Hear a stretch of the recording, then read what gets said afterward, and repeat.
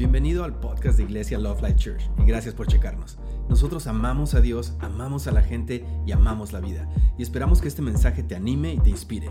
Aquí está nuestro mensaje de hoy. Dios nos ha dado su palabra para que la pongamos por práctica, porque la palabra de Dios es bien práctica, la palabra de Dios es bien relevante.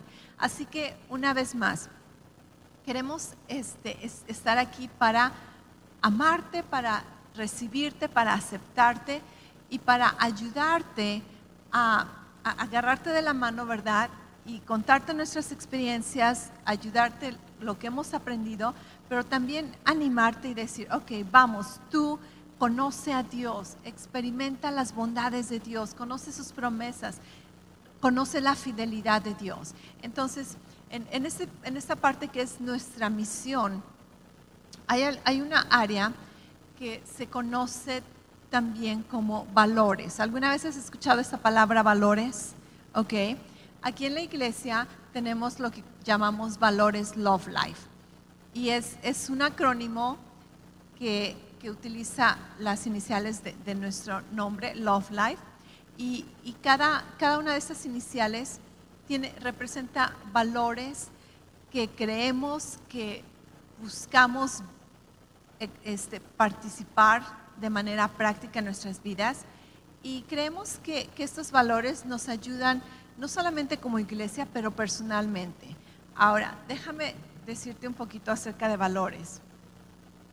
Todos nosotros tenemos valores, ¿ok? Y no sé todavía cómo le vamos a poner a esta serie, pero me está gustando. Valora tus valores. ¿Qué te parece? Bien cantinfleado, ¿verdad? Pero vamos a hablar acerca de valores, ¿ok?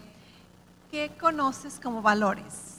Y si tú nunca has escuchado esa palabra específicamente, déjame decirte que aunque lo hayas escuchado o no, todos tenemos valores, ¿ok? Todos tenemos valores. Nuestros valores muchas veces no son intencionales. Muchas veces quizá tú nunca te has tomado un tiempo para escribir tus valores, para definirlos, pero déjame decirte, tú tienes valores en tu vida. Los valores son los estándares, principios, virtudes o cualidades que te caracterizan, guían tus acciones, tus puntos de vista y tus decisiones. En lo general, los valores se consideran positivos y muy beneficiosos, sí, cuando vivimos en conjunto, cuando vivimos en sociedad. Los valores nos recuerdan quiénes somos y qué es lo que vamos a hacer y no hacer, ¿ok? Un ejemplo bien fácil. En mi casa, cuando yo crecí de niña, en la casa, jamás tuve una reunión, ¿verdad? Nunca nos sentamos alrededor de la mesa y mis papás dijeron, ok, estos son los valores de esta familia, la familia Hernández, ¿verdad? No, estos son nuestros valores. No, pero sin embargo, yo conocía algunos de los valores en la casa. Uno de los valores era de que en la casa no se dicen groserías. Mis papás no hablaban groserías.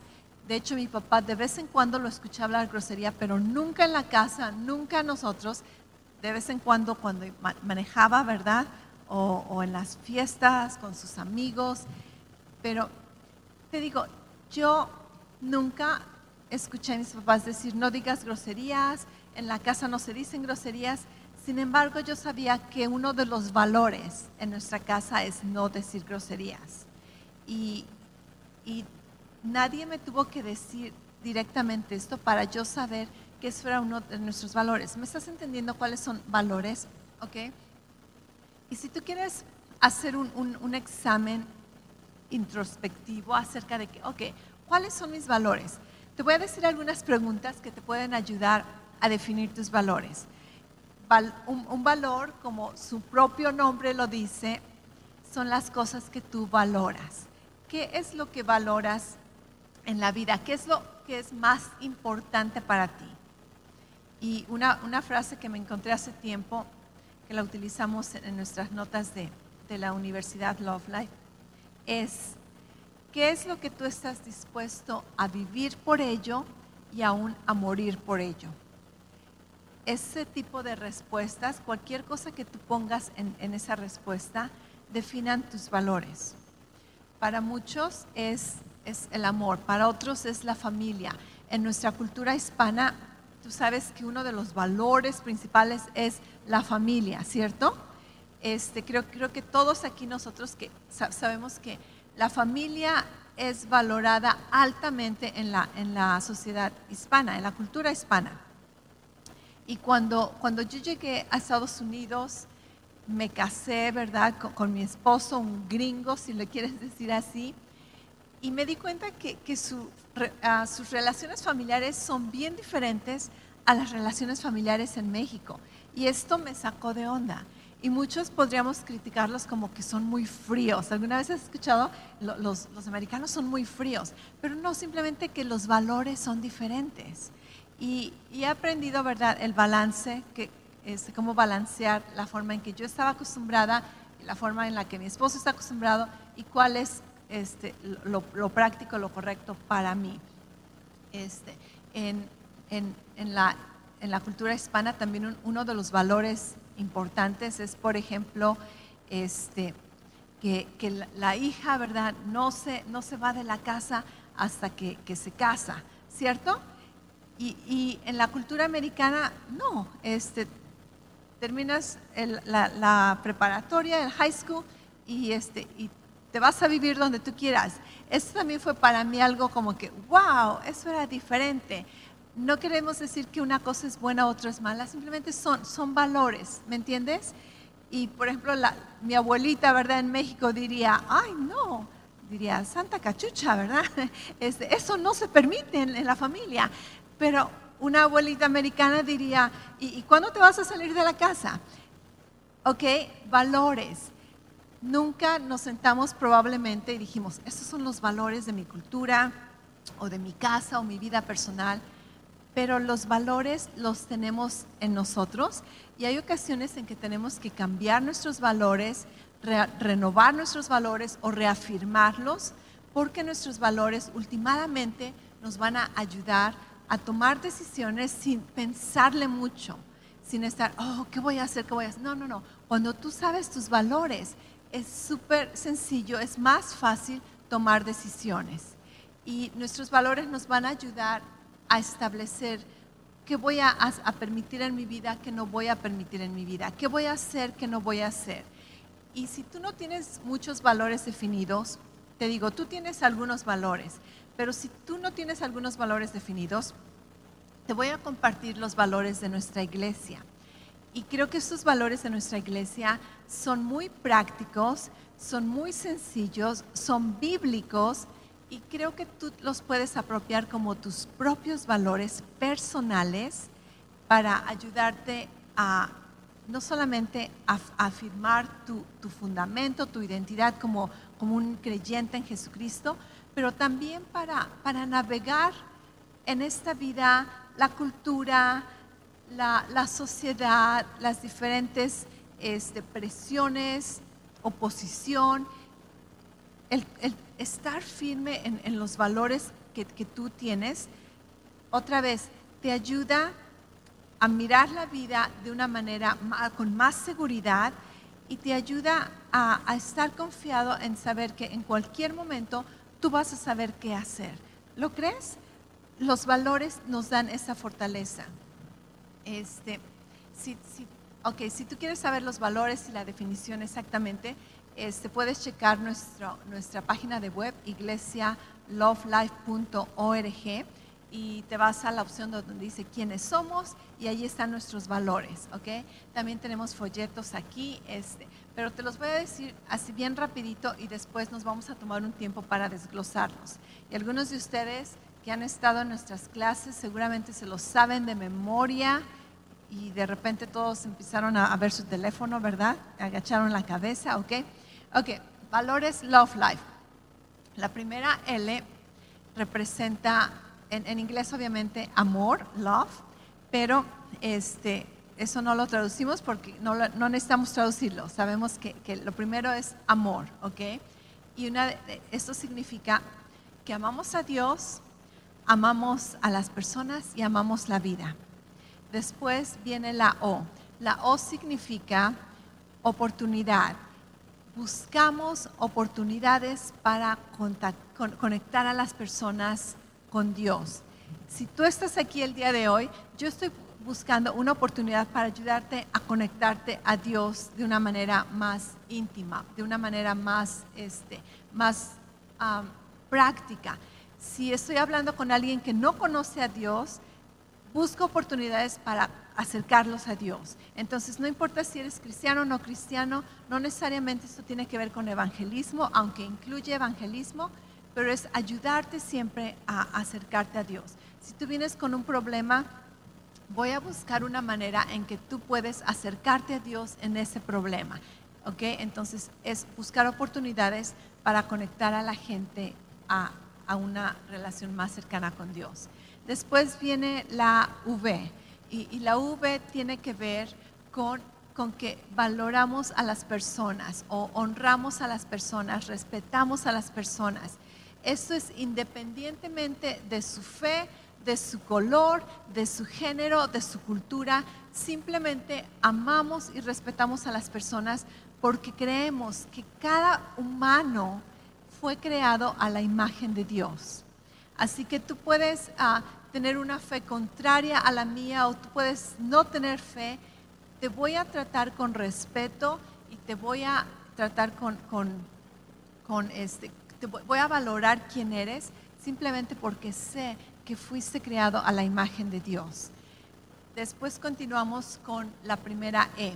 Y la primera E representa entusiasmo, porque creemos que Dios es un Dios de gozo.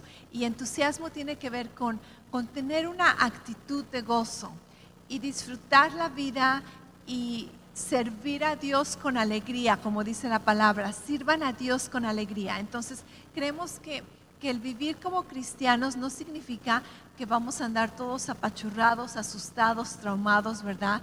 El ser creyentes en Jesucristo quiere decir que nosotros disfrutamos la vida al máximo. Como el pastor decía en la mañana que ha habido, muchos de nosotros hemos experimentado vacaciones no siendo cristianos y vacaciones siendo cristianos. Y las vacaciones siendo cristianos son las mejores, son las que más te llenan de satisfacción. Entonces, vivir con entusiasmo tiene que ver con la actitud de gozo, de actitud positiva, actitud de alegría en todo lo que hacemos. Muchas personas piensan que el ser espiritual es ser amargados o tristes o víctimas o mártires. No, Dios quiere que vivamos con alegría. Amén. Después tenemos a la siguiente L de life. Y esta L tiene que ver con liderazgo. En la iglesia, en la Biblia, nosotros creemos lo que Dios dice, que todos tenemos el potencial de ser líderes. ¿Sabías eso? Si tú no te has visto como un líder, déjame decirte que hay unas frases, ¿verdad?, que dicen, los líderes nacen o se hacen. Déjame decirte, todos los líderes nacen, ¿ok? Porque tienes que nacer primero para ser un líder. Así que si los líderes nacen o se hacen, todos los líderes nacen. Pero también los líderes se pueden hacer. Y el ser un líder tiene que ver con que Dios creó a la humanidad para tomar dominio, para estar en control de las situaciones. ¿Cuántos de nosotros no hemos estado frustrados porque las cosas no salen como queremos que sucedan? ¿Por qué nos frustramos? Porque Dios nos creó para estar en control. Ahora, muchos decimos, ¿verdad? Somos unos control freaks. Pero déjame decirte que el querer controlar algo, no necesariamente es erróneo, sino es parte del llamado de Dios que nos creó para poner orden aquí en la tierra, nos creó para añadir belleza, para añadir abundancia. Entonces Dios cree que tú tienes el potencial de ser un líder y de levantarte en tu autoridad que tienes en Cristo, con la creatividad, con la unción de Dios y ser de bendición a otras personas. y que otra gente te mire y sean inspirados por ti, sean guiados por ti. Así que esta L tiene que ver con liderazgo, donde creemos que somos llamados a liderar en alguna parte de nuestras vidas y que vamos a liderar con nuestro ejemplo. La I tiene que ver con integridad, y esto es vivir vidas íntegras. ¿Y cómo vivimos vidas íntegras? Tomando el estándar de la palabra de Dios. La palabra de Dios es el estándar para nuestra vida que dicta nuestras creencias, nuestros pensamientos y nuestras acciones. La F tiene que ver con familia, y creemos que la vida fue creada para vivirse en comunión. No sé si tú sabías esto de mí o no, pero yo me considero una persona introvertida, ¿ok? Muchos quizá no lo creen porque estoy aquí y aparentemente soy muy habladora, pero honestamente soy una persona introvertida. Y a lo que me refiero es de que yo no necesito personas para llenar mi tanque. Como que déjame sola, y al estar sola lleno mi tanque de energía, y después cuando estoy con personas puedo vaciar mi tanque, pero después necesito estar sola otra vez para volver a recargarme, ¿ok? Es como lo que yo pienso, es una persona introvertida. Siempre, aún de niña, ¿verdad? Me metí a mi cuarto, dame un libro y estoy feliz. Yo no necesito hablar por teléfono con personas todo el tiempo o a cada momento. Te digo cosas que quizá tú no lo creerías, ¿verdad? Muchas veces hablar con mi mamá en México, antes de que tuviéramos los textos. Yo me acuerdo que mi esposo me decía, ¿cuándo fue la última vez que le hablaste por teléfono a tu mamá? Y yo, ¿quién sabe, verdad? Y me decía, háblale por teléfono a tu mamá. Y mi esposo me tiene que recordar muchas veces, háblale por teléfono a fulano de tal. ¿Has platicado con fulano de tal? Porque por mí, te digo, ponme enfrente de una computadora, dame un libro y no necesito socializar con nadie. Pero he aprendido a que la vida es hermosa. Y esto no quiere decir que no me guste la gente, porque cuando estoy con la gente me encanta y lo aprovecho y no quiero que se acaben esos momentos. Pero otra vez, no lo necesito para llenar mi tanque. Lo que he conocido de los extrovertidos es de que los extrovertidos van con las personas y llenan su tanque con las personas para que cuando estén solitos pueden utilizar todo lo que tenían en el tanque, ¿verdad? Pero al rato tienen que estar otra vez con personas para llenar su tanque, y son esas personas que todo el tiempo te están hablando y todo el tiempo quieren estar contigo y platicando.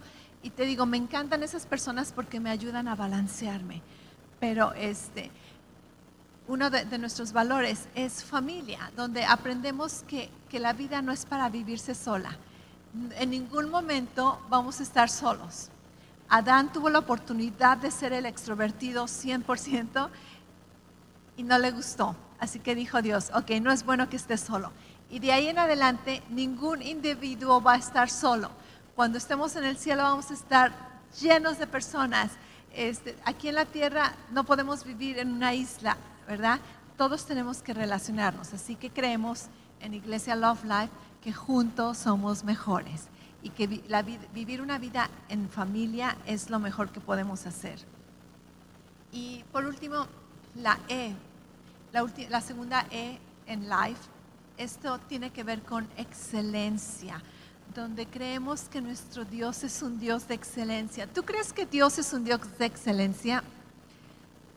Creo que todos los que amamos a Dios, se nos despierta esos ojos artísticos o poetas, donde antes no eras cristiano y veías un atardecer y pues qué padre, o te valía, pero una vez que conoces a Dios, ahora estás de verdad como que, wow, los cielos cuentan la gloria de Dios y el firmamento anuncia la obra de sus manos. O algunas veces ves una flor, ves una planta, ves un animal y todo así como que, wow, vemos a Dios en su creación, en su majestad. Pero ¿qué es lo que vemos? Belleza, excelencia, perfección, ¿cierto? Nuestro Dios es un Dios de excelencia. Nuestro Dios no hace cosas mediocres. Nuestro Dios no hace cosas al ahí se va. De hecho, todo lo que Él hizo, la Biblia dice que al final dijo, es bueno, esto está súper bien. Así que creemos que si nuestro Dios es un Dios de excelencia, nosotros podemos vivir vidas de excelencia. Y si Dios nos dio lo mejor de Él, su Hijo amado, nosotros podemos darle lo mejor que tenemos, ¿ok? Entonces, conociendo estos valores, te digo, nuestra iglesia procura, creemos en estos valores y procuramos vivirlos en cada servicio. Cada vez que tú vienes a la iglesia, nuestros valores están abiertos, ¿verdad? O a la manifestación, no sé cómo decirlo, donde tú vas a encontrar estos valores tratando de ser manifestados a través de nuestros líderes, a través de la organización, a través del programa, pero no solamente son para vivirlos como iglesia. Yo quiero invitarte a que te tomes un tiempo y decidas cuáles valores personales tengo en mi vida y cuáles puedo incorporar y cuáles necesito olvidarme de esos valores porque quizá no coinciden con la fe, con mi vida cristiana, y cuáles valores necesito reforzar. Así que te digo, durante este tiempo vamos a estudiar estos valores, pero más que nada porque creo que conocer valores te ayudan a poder enfrentarte a la cultura que estamos viviendo. Y nuestra cultura está tratando de cambiarte. La Biblia dice que el mundo desea conformarnos. El mundo desea que todos seamos transformados a la imagen del mundo. Y Dios nos dice, tú estás en el mundo, pero no eres del mundo. Así que necesitas estar bien determinado en quién eres y qué vas a creer y cómo vas a creer y cómo vas a manifestar estas cosas. La Biblia dice que renovemos nuestra mente para no ser conformados a este mundo. Y renovar nuestra mente es constantemente checar nuestros pensamientos y constantemente checar, ¿me estoy pareciendo al mundo o no? Y ahora, en muchas áreas nos vamos a ser transformados al mundo. Si yo trajera ahorita un vestido o un tipo de maquillaje, de peinado de los años 50, tú dirías, ay pastora, necesitas renovar tu moda, ¿cierto? ¿Ok? Entonces, en cierta forma, vamos a estar transformados o moldeados al mundo, porque a nadie aquí veo vestido como en los 20, en los 40, 50, ¿ok? Ni aún 70, aunque creo que ya están regresando, o no, están regresando a los 80, ¿verdad? Ok, entonces, somos transformados, pero no vamos a ser transformados en nuestras creencias, en nuestro fundamento, en nuestra identidad. Y cuando nosotros tenemos valores definidos, nos es más fácil vivir en armonía, vivir en sociedad. Si personas no están de acuerdo con nuestros valores, ¿qué crees? No van a quedarse aquí en la iglesia, porque las cosas que valoramos y las cosas que ellos valoran no van a estar de acuerdo. Pero cuando las personas vienen y dicen, ok, me gusta, por ejemplo, hace años conocí a esta familia que fueron a una iglesia y sus hijos se fueron al grupo de jóvenes. Y después sus hijos apenas empezaban a la adolescencia, y después de una reunión de jóvenes, los papás se enteran que sus hijos participaron de drogas en la reunión de jóvenes. Y los papás, así súper asustados, fueron a hablar con los pastores y le dijeron, esto está sucediendo en el grupo de jóvenes. Y los pastores dijeron, Oh, sí, nosotros lo permitimos porque no queremos ponerles limitaciones a los jóvenes. ¡Wow! Esto fue para los padres, dijeron, ok, este no es el tipo de iglesia que buscamos para nuestros hijos, porque los valores de ellos no coinciden con mis valores. Y no quiere decir que no son cristianos, no quiere decir que no creen en Jesucristo, simplemente tienen diferentes tipos de valores. ¿Todos me entienden? ¿Ok? Entonces es bueno conocer tus valores y conocer los valores de las personas con las que te rodeas, con las que piensas formar una organización, una unión, un negocio. ¿Por qué? Porque a menos que haya un acuerdo en tus valores y en sus valores, no va a haber una buena unión. Amós dice, ¿verdad? ¿Cómo van a andar dos juntos si no están de acuerdo? Entonces tienen que encontrar en qué estamos de acuerdo, y tú no tienes que estar de acuerdo en todas las cosas. Yo y mi esposo estamos de acuerdo en los valores que tenemos en cuanto a la fe, en cuanto a la familia, en cuanto a muchas cosas, pero ¿sabes que en cuanto a la dieta, nuestros valores y mis valores muchas veces no coinciden? Y preferimos, ¿verdad? No me meto con su dieta, él no se mete con mi dieta, porque a veces hay pleitos. Él le encantan los chips y yo puedo decirle, ¿verdad? Creo que estás comiendo muchos chips, y no es lo que él quiere escuchar, porque no son sus valores. Pero, por ejemplo, por otro lado, él me puede decir, estás comiendo mucho pastel, muchos cupcakes. Y le digo, no te metas, esos son mis valores, ¿verdad? Entonces, coincidimos en muchas cosas y en otras cosas no coincidimos para nada. Y no quiere decir que tienes que coincidir en todo, pero coincides en lo más importante, en lo fundamental. ¿Todos me están entendiendo? Ok, entonces, ¿cómo vas a saber cuáles son los valores si tú no te has puesto a pensar cuáles son mis valores? Y déjame decirte algo que he aprendido, que si tú no defines tus valores, alguien más los va a definir por ti. Y van a tratar de imponerlos a ti, decirte, esto es lo que tienes que creer, esto es lo que tienes que hacer. Entonces, llega un momento en tu vida donde tú defines qué valores tienes. Hay un versículo en Timoteo, 2 de Timoteo 1:12, no te lo voy a parafrasear, te lo voy a leer. Está el apóstol Pablo hablando, él está en prisión, lo voy a leer de la palabra de Dios para todos, y dice, por eso ahora estoy sufriendo a causa de esta buena noticia, a causa de predicar el evangelio. Dice, pero no me avergüenzo, sé muy bien en quién he confiado y estoy seguro que Él puede guardar hasta ese día todo lo que ha puesto en mis manos. Ok, este versículo en cuanto al tema de valores, a mí me gusta verlo como que el apóstol Pablo está enfrentándose a tantos retos, tanta oposición en su vida, pero él está tranquilo porque sus valores no están movidos. Y al contrario, toda la oposición que viene le ayuda a afirmarse más en lo que él ha creído, y dice, todos estos problemas, dice, no me avergüenzan, no me arrepiento de ellos. Dice, ¿por qué?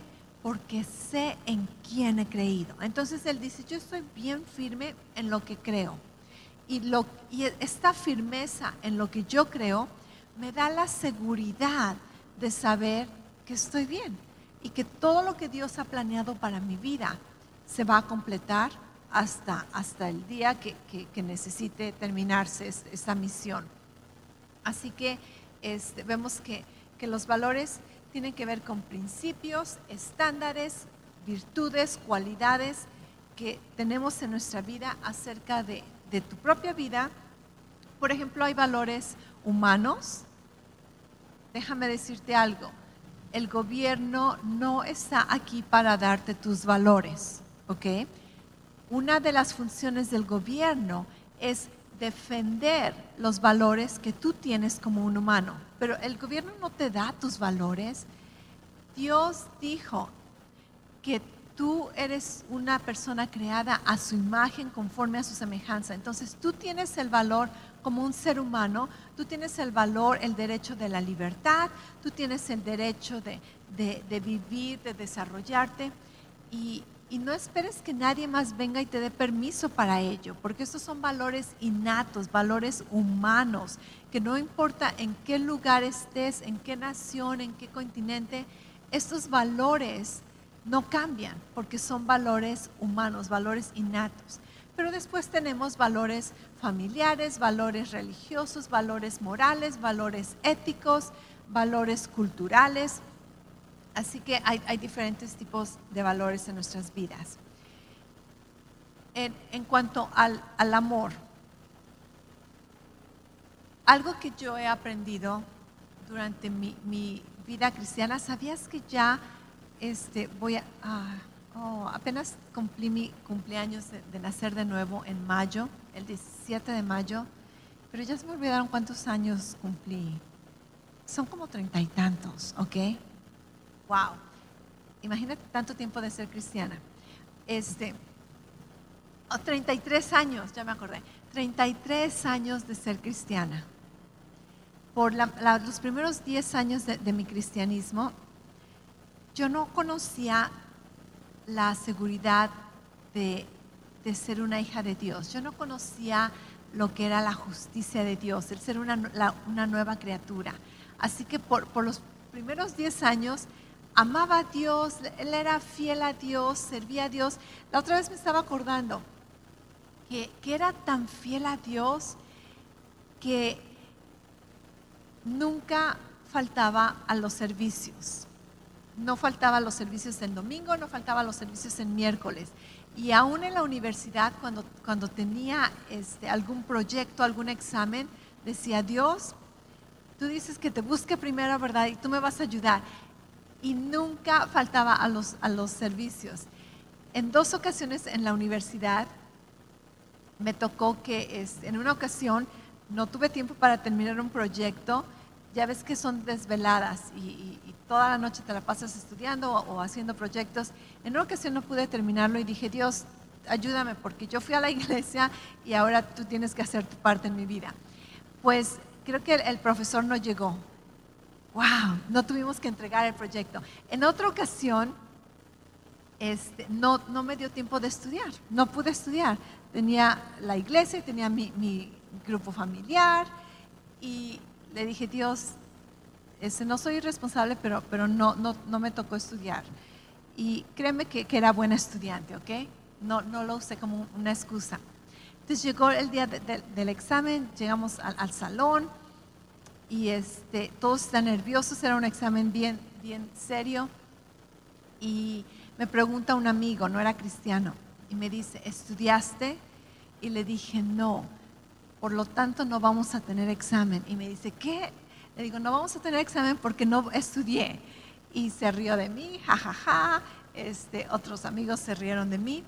Y llega el profesor y dice: ok, hoy no vamos a tener examen, lo vamos a posponer para tal día.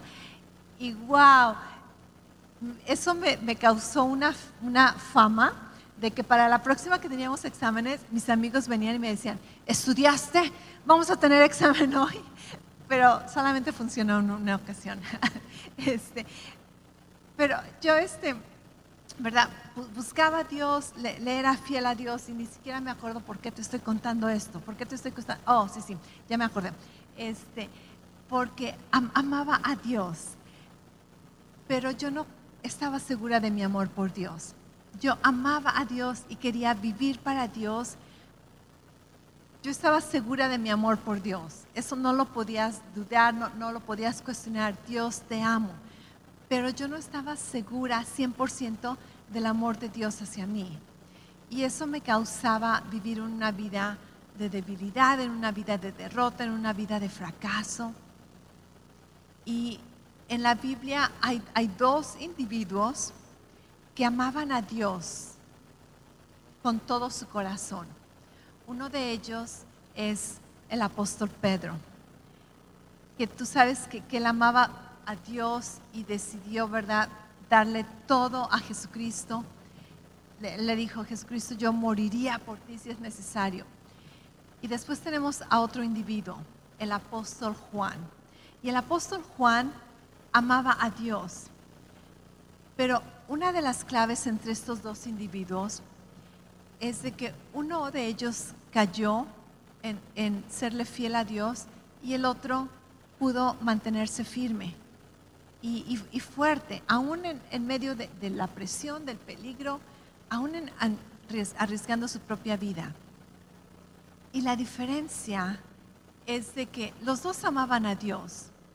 Yo puedo, conforme a lo que sé de la historia, vemos sus vidas, yo creo que los dos 100% amaban a Dios. Yo no creo que Pedro amaba a Jesús menos que Juan, o que Juan amaba a Jesús más o menos que Pedro. Yo creo que los dos amaban a Jesús al 100%, con su personalidad, con su carácter, sus experiencias. Los dos amaban a Jesús al 100%. Pero la diferencia que le causó a uno el fallar y fracasar y al otro el mantenerse firme en la misma circunstancia, en el mismo momento, con la misma experiencia, y estoy hablando de la crucifixión, cuando Jesús fue arrestado, cuando Jesús aún está siendo crucificado, la Biblia dice que todos sus discípulos lo abandonaron. ¿Por qué? Porque estaban temerosos de que ellos también fueran a ser arrestados y metidos en problema, aún perder la vida. Pero uno solo se mantuvo fiel a Jesús. Uno solo estuvo allí enfrente mirando a Jesús siendo crucificado.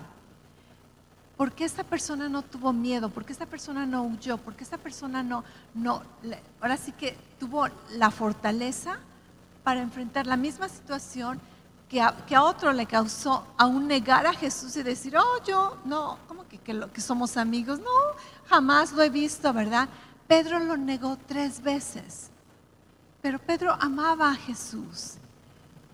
Juan no le da vergüenza ser identificado con Jesús, aún ser identificado con su familia, estar allí enfrente de él, exponiendo su relación con él, su fe.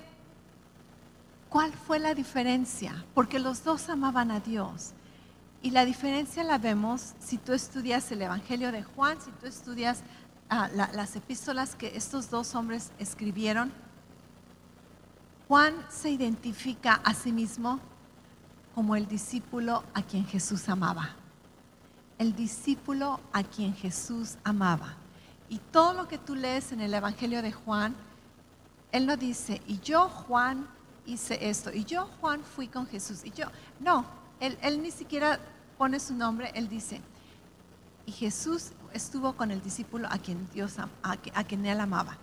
Casi, ¿verdad? Y yo soy el consentido de Jesús. Y pareciera arrogancia, pareciera como que, bueno, ¿y tú quién te crees, verdad? Pero esta yo creo que es una de las claves. Si tú lees las cartas de Juan, las epístolas de Juan, él es el que tiene la revelación de que Dios es amor y nosotros amamos porque Dios nos amó primero.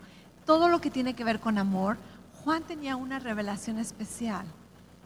Y su fortaleza, lo que lo mantuvo firme, constante, creyendo en Jesús, caminando por él, no fue su amor por Dios, pero fue el conocer que Dios lo amaba. Dios lo amaba. Y Pedro, por otro lado, él no sabe o no tiene esta misma revelación o entendimiento de cuánto él es amado por Dios. Y esto le causó fracasar. En mi vida, en estos 33 años de cristiana, yo he vivido la experiencia de Pedro, donde amo a Jesús, quiero vivir por Él, quiero servirle, pero sin tener una revelación, un entendimiento de cuánto soy amada por Dios. Cada vez que fracaso, cada vez que fallo, me siento como que no sé si puedo levantarme otra vez, o a lo mejor Dios ya no me va a perdonar, a lo mejor Dios ya no me ama, o tengo que ganármelo por mis propias fuerzas. Pero después de los primeros 10 años de mi caminar de fe, después empecé a conocer el amor de Dios. Y me di cuenta que mi caminar cristiano no depende de cuánto yo amo a Dios, pero depende de cuánto Dios me ama. Y déjame decirte, una vez que empiezas a caminar con la experiencia del apóstol Juan, donde ahora yo me considero, ¿verdad? Laura, la discípula a quien Jesús ama. Esto te da fortaleza, esto te ayuda a mantenerte fiel, esto te ayuda a saber que tu vida, tu fe, tu relación con Dios no depende de tus propias obras y puedes descansar en el amor de Dios y eso te da la habilidad, la firmeza para enfrentarte a pruebas, enfrentarte a retos, enfrentarte a oposición, enfrentarte a ataques, enfrentarte a duda, enfrentarte a escasez, sabiendo en quién he confiado y estando seguro de que Él me va a guardar hasta el último momento. ¿Por qué? Porque no depende de mi amor por Dios, sino que yo dependo del amor de Dios hacia mí. ¿Ok? Entonces, en el primero de nuestros valores, amor, y obviamente no los vamos a cubrir todos, pero vamos a tomarnos tiempo para desglosarlos. Lo primero, amor, amamos a Dios, amamos a las personas y amamos la vida. Empieza no con amar a Dios, sino que amamos a Dios porque Dios nos amó primero. Y a menos que tú estés seguro, consciente y que cada día experimentes, si tú te has alejado de Dios, si has vivido distante de Dios, si tú estás diciendo que voy a empezar de nuevo, Dios, quiero comprometer mi vida otra vez, o Dios, he decidido que de ahora en adelante voy a estar más firme contigo, déjame darte un tip, un atajo. Olvídate de probarle a Dios que lo amas. Cada día busca maneras donde Dios te ama. Cada día, donde quiera que vaya. Cada vez que sientas que tienes que mostrarle a Dios que lo amas, cada vez que sientas que tienes que hacer algo para agradar a Dios, olvídate de eso y busca maneras como Dios me está mostrando su amor. Y enfócate en el amor de Dios. Magnifica el amor de Dios sobre tu vida. Reconoce áreas y di, oh Dios, cuánto me amas, gracias por esto, gracias por aquello, gracias por este estacionamiento, gracias por esta oferta, gracias por cuidarme, gracias por proveer. Dios, tú me amas, me amas, me amas. Crece en el amor de Dios. La Biblia dice que Dios desea que tú seas arraigado y cimentado en amor. Y si tú crees que tú ya conoces el amor de Dios en tu vida, déjame decirte, no lo conoces como deberías. Un árbol no deja de crecer sus raíces. No importa cuán firme el árbol está, no importa cuán profundas las raíces están, mientras el árbol esté vivo, las raíces van a seguir creciendo.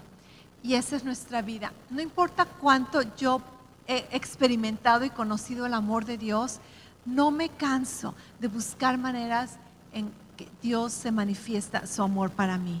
Y busco que mis raíces crezcan más y más y más. Y quizá tú no las ves, pero cuando llega el momento de la sacudida, mis raíces están bien firmes. Así que amamos a Dios porque Dios nos amó primero.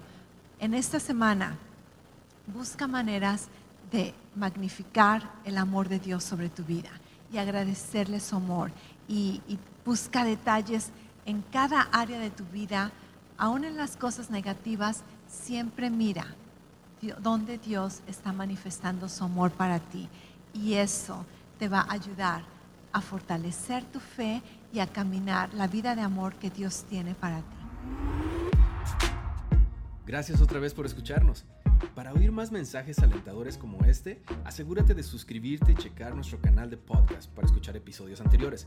Si te gustó lo que recibiste, por favor considera calificarlo y compartirlo con tu familia y amigos.